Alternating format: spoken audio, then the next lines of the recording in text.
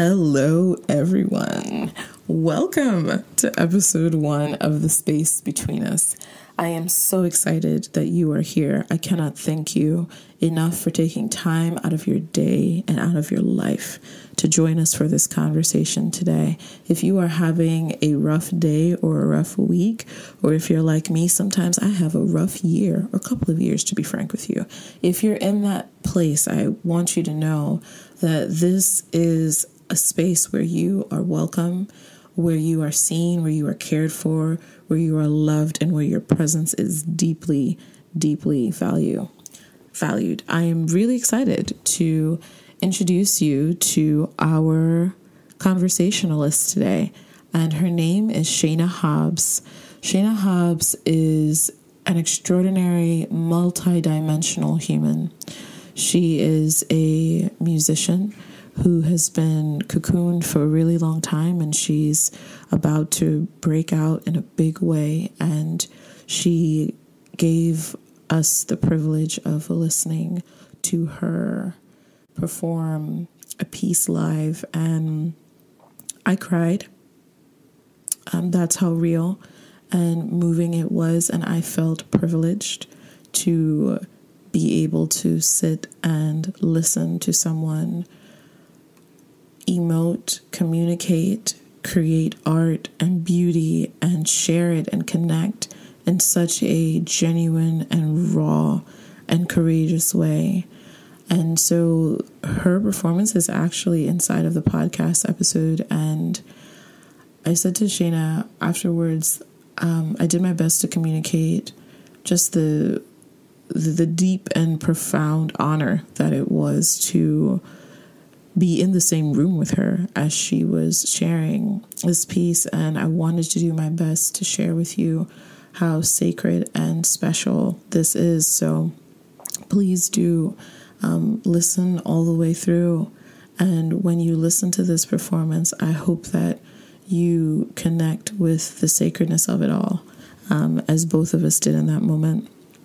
Shayna and I met not too long ago. I knew that she existed before we met in person. She is a part of the husband and wife team that launched Sons of Sawdust. They are 2 members, I think, of a 3-person team. And I love Sons of Sawdust, love their woodworkmanship. I think it's gorgeous, and I really appreciated that. And then she and I met a couple of months ago. I did a community storytelling event called Rabbit Box. And through Rabbit Box, I met their storytelling coach, whose name is Pat Priest. And Pat and I are becoming friends. And we were out to dinner one night, and Pat was actually telling me about Shayna when, lo and behold, she walked by. And so we ended up exchanging contact information. And then we got together a few weeks to a month or so later, and we shared a meal together.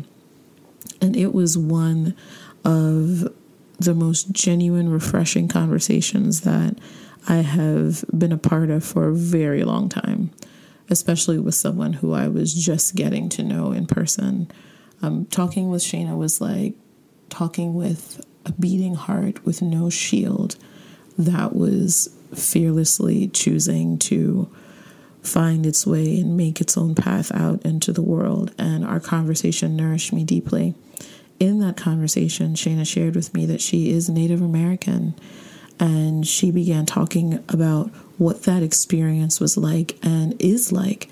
And we started having this, our conversation covered so much ground, but we started having this really real dialogue about race and identity and connection and finding who we are as women in a world that just sort of tries to box us into expectations, and that has stories that are attached to our ethnicities and racial identities. And so when I was thinking of people to interview, I'm pretty sure I asked her right there on the spot. I could not believe that she was sitting in front of me at this table.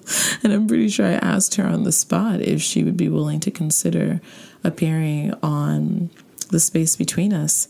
And I have to be honest with you here. I've been really afraid to do this. I've been wanting to do this for a long time. It's been in my heart, in my soul, in my being for a very, very, very long time, but I've actually been afraid to take this leap and to put this out into the world.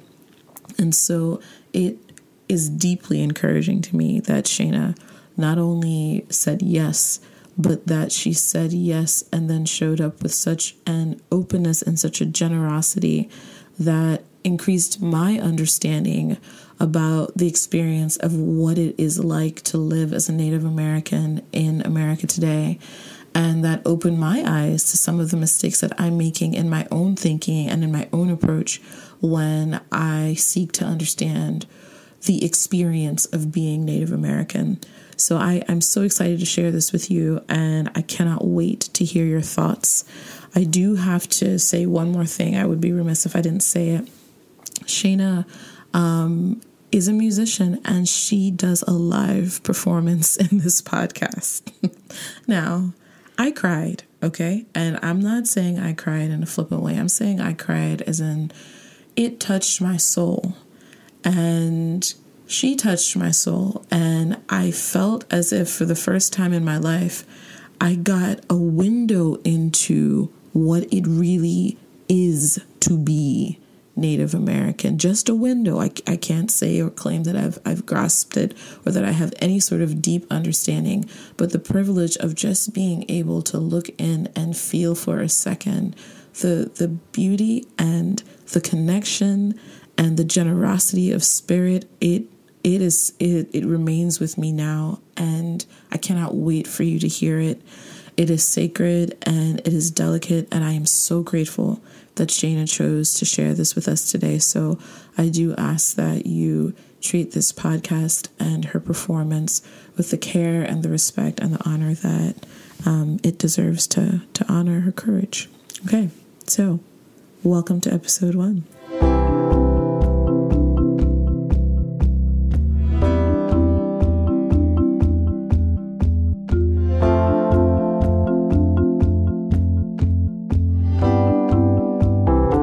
Hi, Shayna.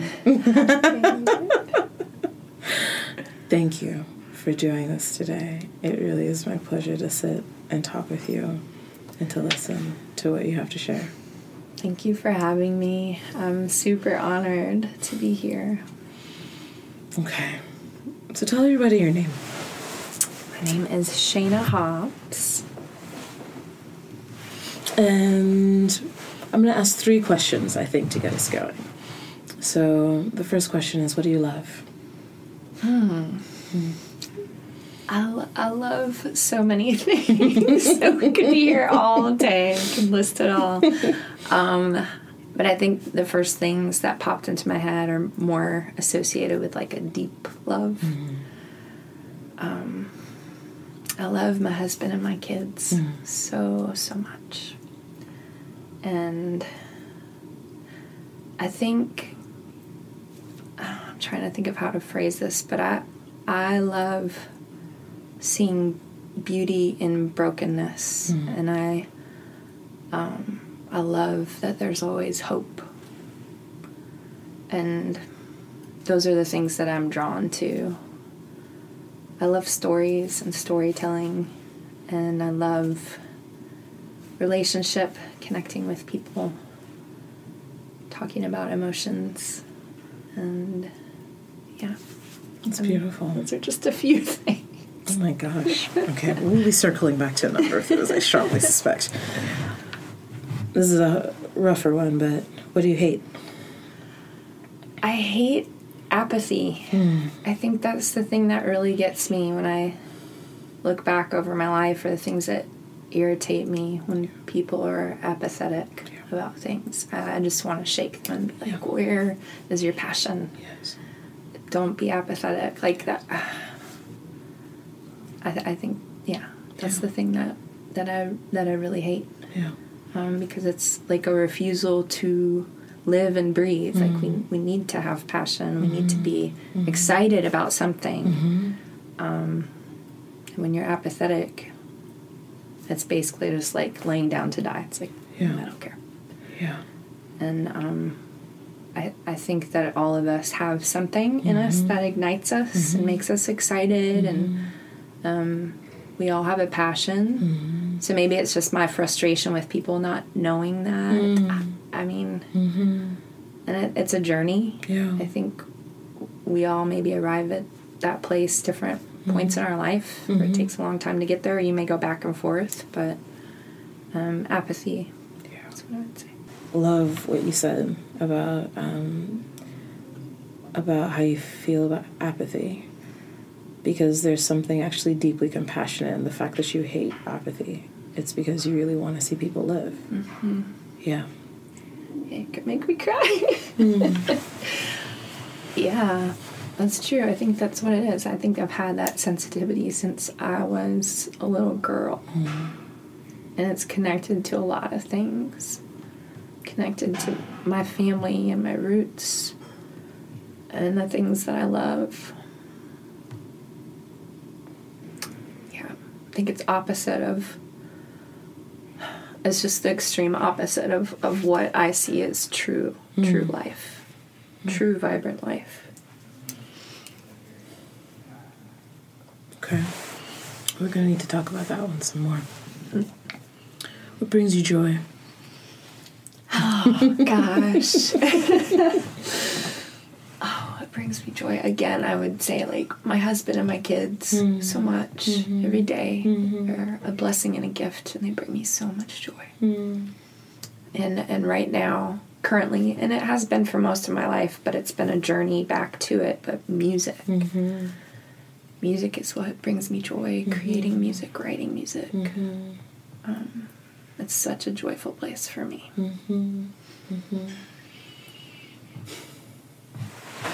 So when you were talking about apathy, you mentioned some of what you've seen and some of your story. Would you mind sharing what you were thinking about? Sure. I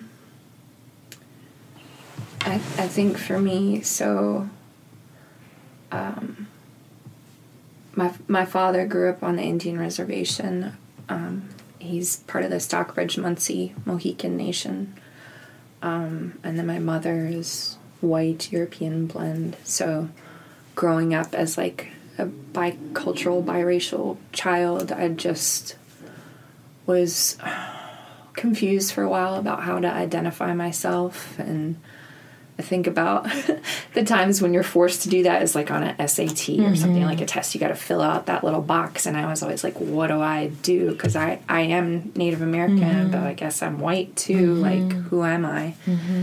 And when I was really little, back in the 80s, you know, we'd go out to eat and have meals, and people were super racist towards my father. And it was embarrassing, but it was hurtful. And I remember that feeling that I had just a few minutes ago. That's that feeling I'm talking about. Like there was something in me that was so disturbed by that, like that these people could ridicule my father by calling him chief or saying how or doing the blah, blah, blah, you know, the fake war chant. Like it bothered me so much. And I don't know. I had this desire for people to know the truth and know about my father and our culture. And then over time, you know, in high school, same kind of thing. You know, my friends would always ask, did your dad grow up in a teepee? Just ignorant comments, which is not fully their fault.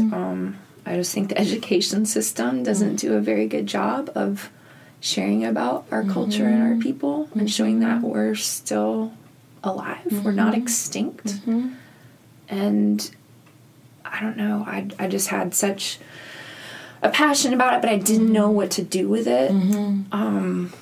And then becoming an adult, the same kind of thing that, you know, times have changed, I guess, with some of the, like, the New Age movement or other hip, cool stuff. It's become, like, a cooler thing to be Native American. People are curious, but I still think they're ignorant about a lot. They don't understand. And so when people dismiss it as no big deal, or if I have discussions with friends or strangers about mascots and these other things, they just they brush it aside, and I get this fire in me. Like, you don't understand. Like, this is my family. These are my people. This is my blood. And it's offensive. And people are like, oh, it's no big deal. It's just, I mean, you know, this team has had this mascot for so many years. It's how the whole world knows them. Like, let's just keep it. And that's the kind of thing that just rubs me the wrong way. Or generalizations made about our people that we just get a check from the government to just live off of. And I'm like, don't even get me started. Like, do you know where this this all came from? Like, do you know the origination of this? I don't know. I just think that's kind of what it's rooted in. People that are apathetic, that want to brush things under the rug and not deal with it. They don't want to look at it. And that irks me so much. So let's talk about apathy. I'm not going to stop now. So let's talk about this, because I have never heard anyone define racism like this, and I cannot believe that it makes so much sense the way that you describe it, as racism being an expression of apathy, an expression of dismissal and disregard, and a lack, like the absence of curiosity, the absence of being willing to take a closer look. I've never heard it described that way, and it feels so palpably and accessibly human when you put it in those terms. Yeah. Well, you described it beautifully right there. I mean, I was just speaking from what my feelings were. Yeah. But there is historical trauma there for my people, for your people, for a lot of races and cultures. And everyone wants to ignore it and just put a Band-Aid on it and move past it. But you can't, and that's not how you heal. No. You can't heal that way. Why do you think people have that reaction? Why do you think people want to... Why do you think... Let's do it. Yeah. Why do you think people want to just sort of glaze over it and blow by? Because that's convenient and easy to do. I mean, we don't have to talk... I mean, that's in the past. Yes. And I'm not one to say I do not believe in dwelling on the past or staying stuck there or being a victim. Yes. I believe in learning from the past because it can direct your future. It can be a key to your future. It's powerful. For me, you know, I was really sad as a child to not grow up on the reservation. I missed out on a lot of that, being like an urban native. I did not get that full experience, so that makes me sad. But my father did pass down a lot to us, and we would go to powwows when we were little, and we danced, and we learned to sing in our native language, and we were around the culture. You know, at my wedding, my father did a blessing with sage, a native blessing at our wedding, so it was part of my wedding. And I lost a brother 3 years ago, my brother Garrett Miller, in a very tragic way, and it was super hard. But at his memorial service, my father also did a beautiful blessing there, and we had native dancers come in from all across the country to honor my brother. And through that, I deeply reconnected with all of my family up on the reservation, who I had not really seen for years. It was through the death of my brother, because I felt there was healing there. I was like, it's time for me to drive back from Athens, Georgia, all the way up to Shawano, Wisconsin. Wow.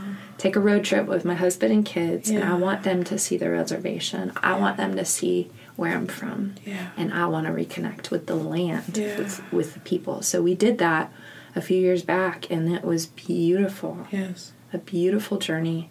And it was actually a big tribal reunion, too. So Molly Miller, who is a clan mother in our tribe, helped organize that. She's bringing back the language, and it was really beautiful to be there, and I felt my brother's presence.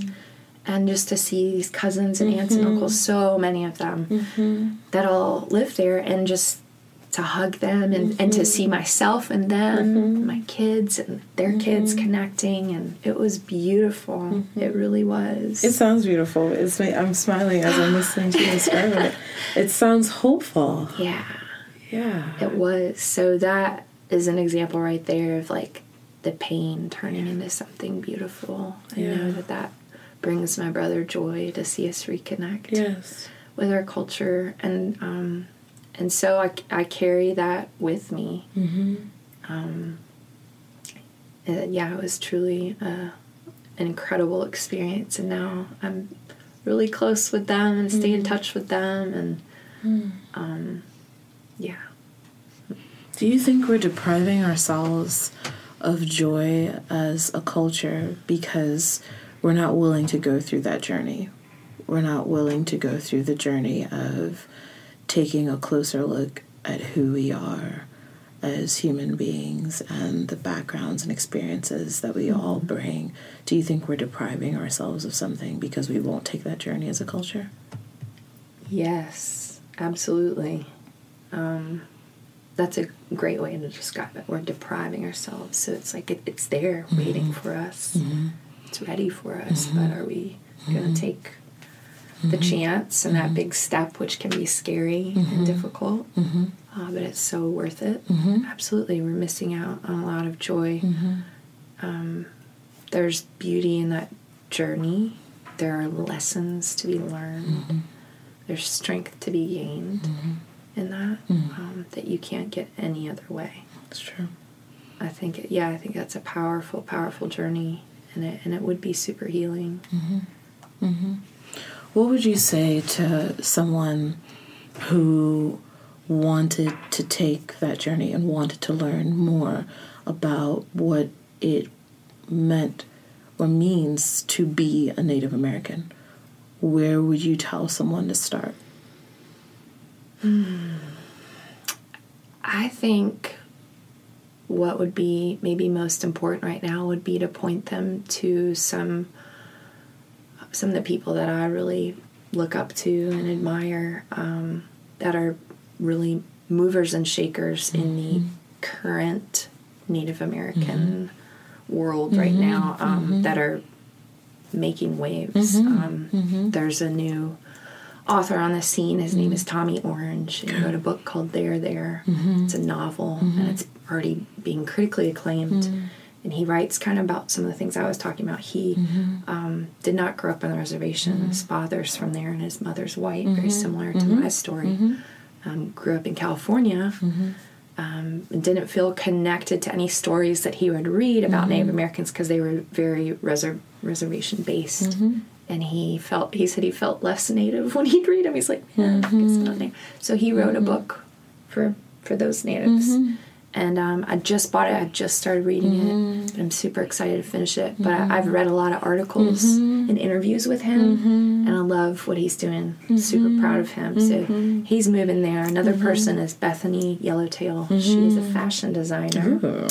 And she has been featured in a lot of different things and videos and stuff. And I think that's what I would tell people is like, don't go to the history books. Don't research about the old ways. Look in the current space, what's happening now. I want people to see that we are alive and well. We're all around you. You didn't even realize it. And our people are some of the most creative, artistic, beautiful storytellers.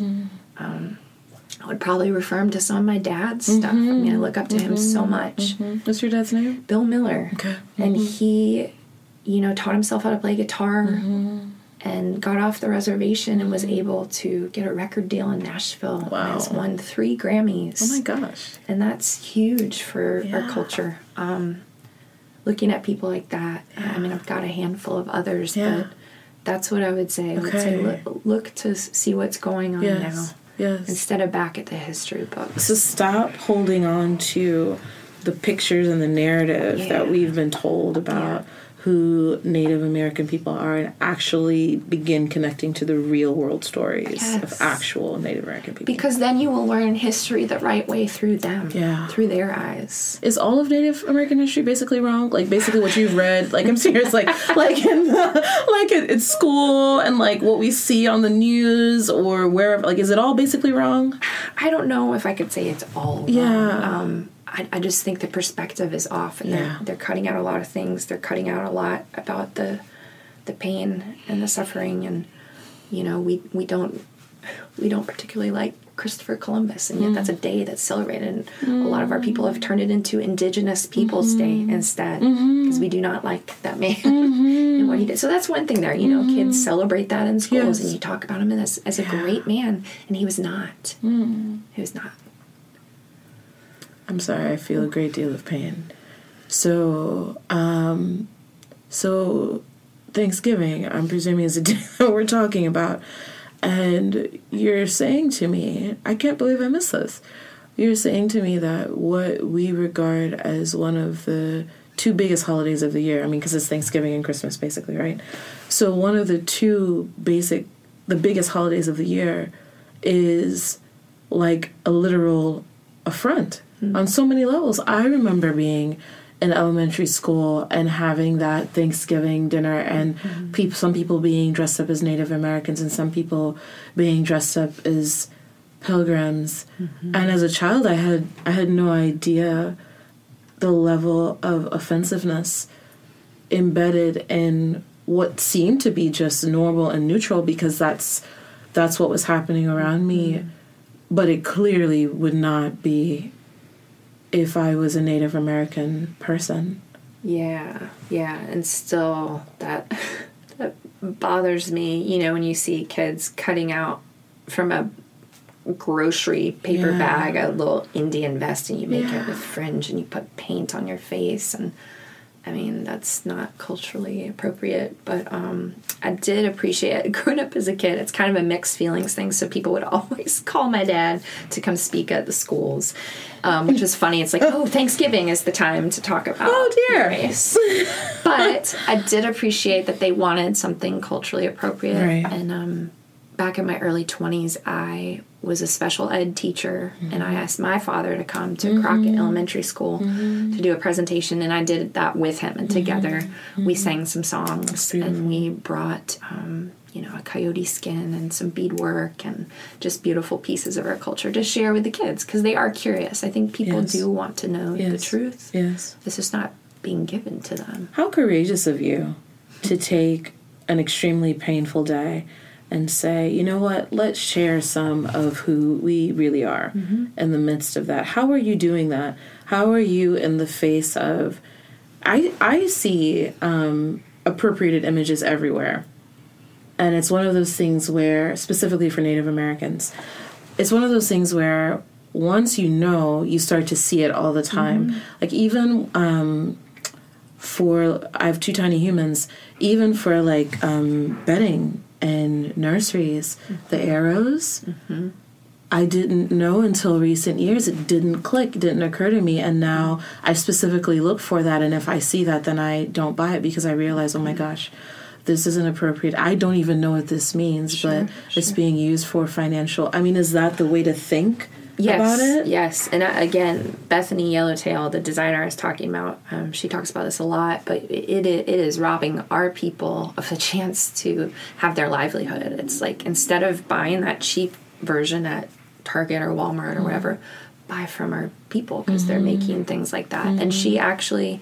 Bethany Yellowtail did a collaboration with Crate & Barrel, which is so cool. And she designed some children's bedding for Land of Nod. So if people want to purchase from there, purchase from there, because you're supporting a Native designer. I love that. Yeah. So that kind of thing, that's what I'm excited about. I think we're in a place in our culture where we're moving forward. Yes. I believe that there is hope. Yes. And people like her and Tommy Orange and the writing world. And hopefully with me and my dad, I hope we do that for music, that we keep pushing forward.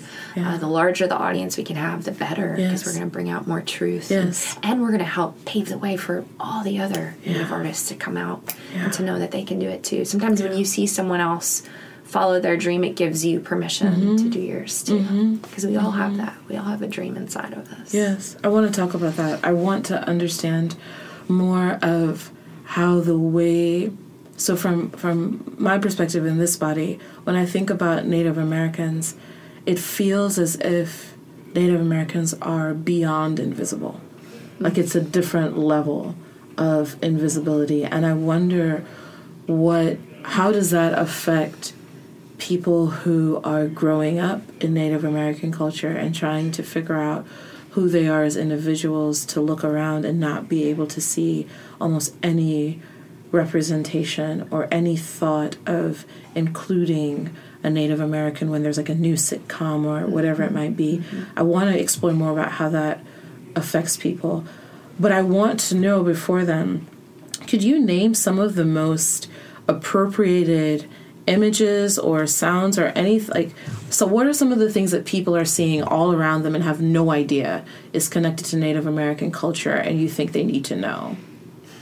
You mean the things that are really like offensive to us? I mean, mascots is the biggest thing. Washington Redskins, like even that word is tough for us to say. It's a racist word. Sometimes it's blocked out, but nobody sees that. Atlanta Braves. I mean, there's plenty. High schools have those as mascots. And I think that people, just because they're so used to it, because it's always been, I've had those conversations with folks and they get real riled up and they get upset at me when I'm trying to say, you don't see that for Asians. You don't see rice pickers. You know, that would be super offensive. Or African Americans. You know, I think over time we did away with a lot of that. But why is the Native American one still there? Typically we are characterized as having a big nose, the bright red skin. None of that is truth. We are, the red man. We do have a beautiful tone to our skin, but it's not that. That's offensive. And that just helps cycle the whole idea that we're in the past. It's like, it's funny. I believe that like you said, our race is one of the most invisible races that people forget about. And we're almost mythical. Yes, literally. Like unicorns. Yeah. So that's the funny side too, is that when people, especially when they see my father, because he's got very long black hair and he wears tons of beadwork and jewelry, it's just very noticeable for a typical person outside of the culture to be like, oh, what tribe are you? Man, that's awesome. Man, I got a little Cherokee in me. And then there's that sort of thing. Everybody's got Cherokee and everybody wants to relate. But it's like, do you know? Or like, are you connected to the culture though? Like, please don't just pull that out and say like, that's something you're proud of. Because are you connected to it? Like, I don't know. It's people are fascinated by it. They're curious. But they don't understand. Yeah. There's so much to it. And what is it that you think people, if there was one thing you could get people to understand, what would be that one thing?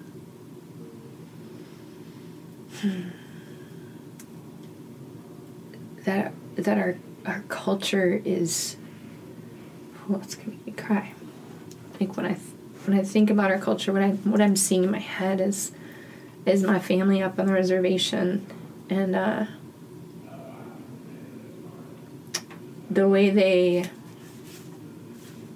accept each other and just live together, like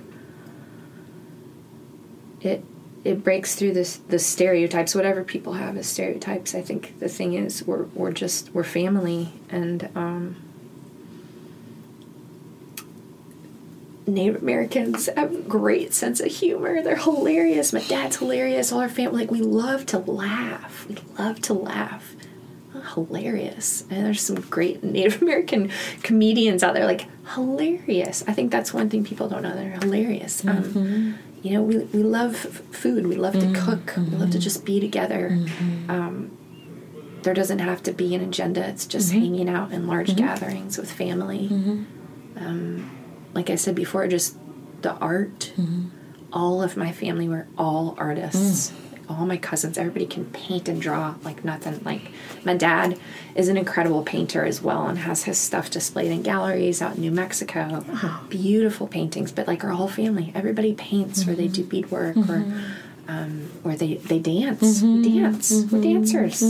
Yeah. All of the arts, but we're excellent athletes too. Some great athletes. There definitely some movements happening there, kind of with some Native athletes getting sponsored by Nike, which is really cool and exciting. So that's something people don't know and don't realize. And of course, yes, we're very spiritual. We sense that spirit realm. That's not a fake thing or conjured up thing. That's a gift that we have. And I see that in all my family. I see that in my dad and myself, and I connect with my aunt in that way. We are connected to nature, see signs and symbols in nature very deeply. With the animals, there is this beautiful reverence for the earth and for the creatures of the earth. Could you tell me what nature means to you? Nature is home. Nature is peace. It's beauty. It's truth. It's comfort. I'm very into that. I mean, that's where I have to go to find peace and just sit in stillness. And that's something in our culture too. It's very revered to be silent too, and some people don't understand that. I think in the movies they would mock it and say the stoic Indian, but honestly that's because the wise ones were the quietest ones, because they listened. I can't tell you how much I respect the fact that you're having this conversation with me, because even I was sort of listening to some of the ways I was asking questions of you, and I realized I think I might have been asking you to speak on behalf of all Native Americans. And you are Native American, but you are a human. You are a person. And sometimes, like being in this body, sometimes the way I describe it to people is that it's as if my race comes before my humanity. So when I enter into a room, it's like I'm black, and that's like all that I am. And then it depends on the person on the other end whether or not they actually want to pierce through to see the fact that I am a human being who is black. And I don't know if we'll ever get to that place. Do you experience that? Like when people find out that you're Native American, are you expected to be the spokesperson on behalf of all Native Americans? Like, what is that like? That's hilarious. Yes. Gosh. And there's so much I could talk about here. But it's a blend of stuff. Some people know it because they know who my dad is. So, yeah, they'll ask a lot of questions. And some people don't. I've had people that are, like, friends that just didn't know that laughed in my face when I was talking about minorities in my culture. They're like, you're white. I'm like, actually, I'm not fully white. I mean, I know, we tend to judge by what we can see. Sure. So I haven't faced, maybe the discrimination that my father went through because my skin is lighter. But it doesn't mean that I don't feel that passion inside me, because that is part of my heritage. Yes. I do feel that a lot. Once people know, they do want me to speak on behalf of all Native Americans and lump it all together. We cannot. There's so many tribes, so many beautiful tribes, and we all have our different ways of doing things. And our tribe is like a woodland tribe, so we're different than the Western tribes and the Pacific tribes. We all have different things, but I think there is definitely a thing that unites us, and I think because we are so few now too, it's like we have to all come together. That we all support each other. We're proud to connect. And it's interesting, when I moved to Athens, I was like, how will I find Native American friends?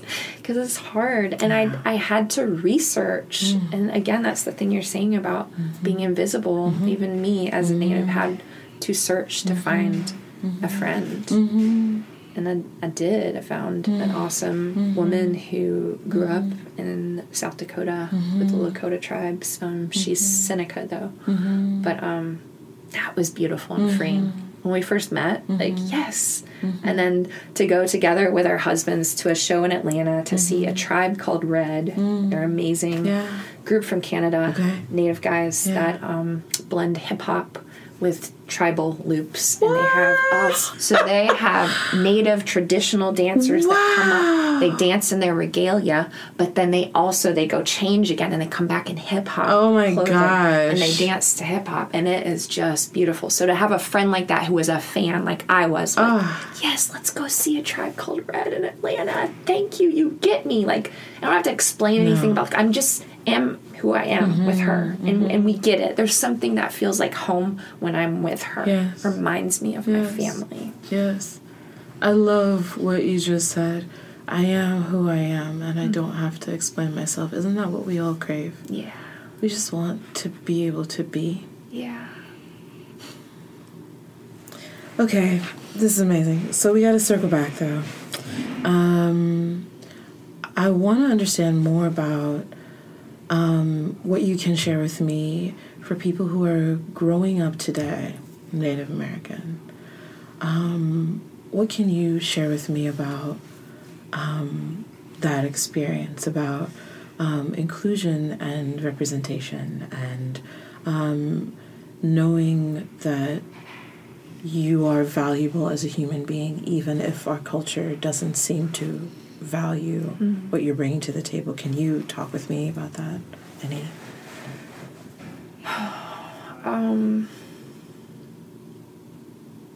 It's hard because there's so many deep wounds there, you know, like the suicide rate is really high among Native Americans, the depression, alcoholism, rape. I mean, there's so much heavy stuff that we face as a culture.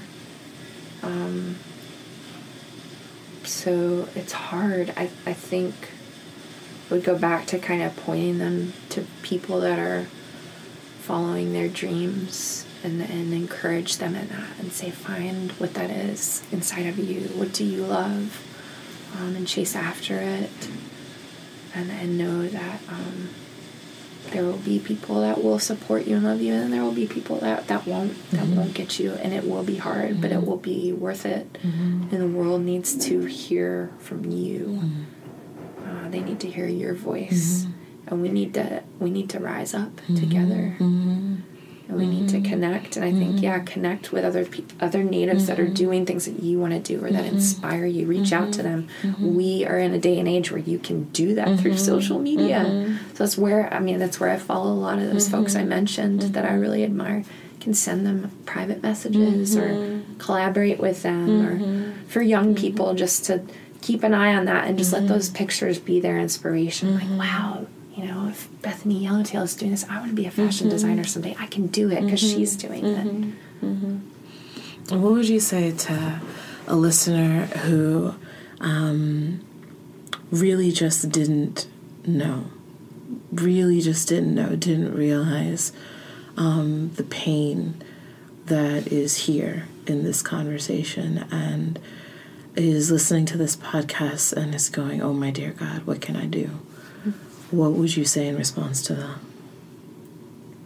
Yeah, it's hard because I know, like I said, it's hard to find other Native Americans, so you can't just like hunt them down and be like, hey, are you Native?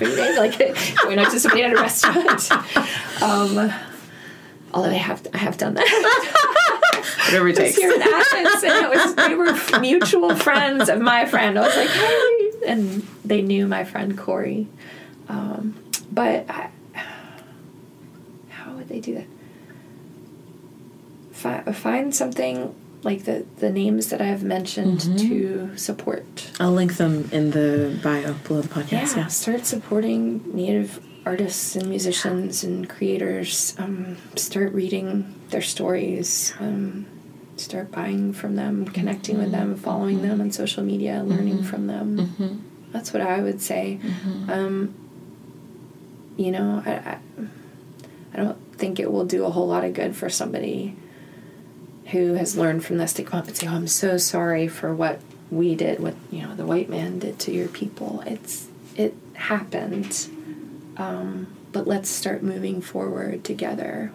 Just be aware. Be aware that we're around you. Be aware that you can come to our powwows and experience it. Be a part of it. Come and join in. We always have been accepting of that, you know. Learn about the culture, respect it, and learn that it is still very real, and very much alive. Thank you, Shayna. Yeah. Where can people find you? Oh, you can find me in my home working on my music right now. Online. No one's going to Shayna's house. So, where can people find you online? That's where I am. I'm writing music all the time. You know, I am in the works of some new projects, so I can't fully release all of that just yet. It will be coming up soon, so keep an eye out. I will be recording very soon.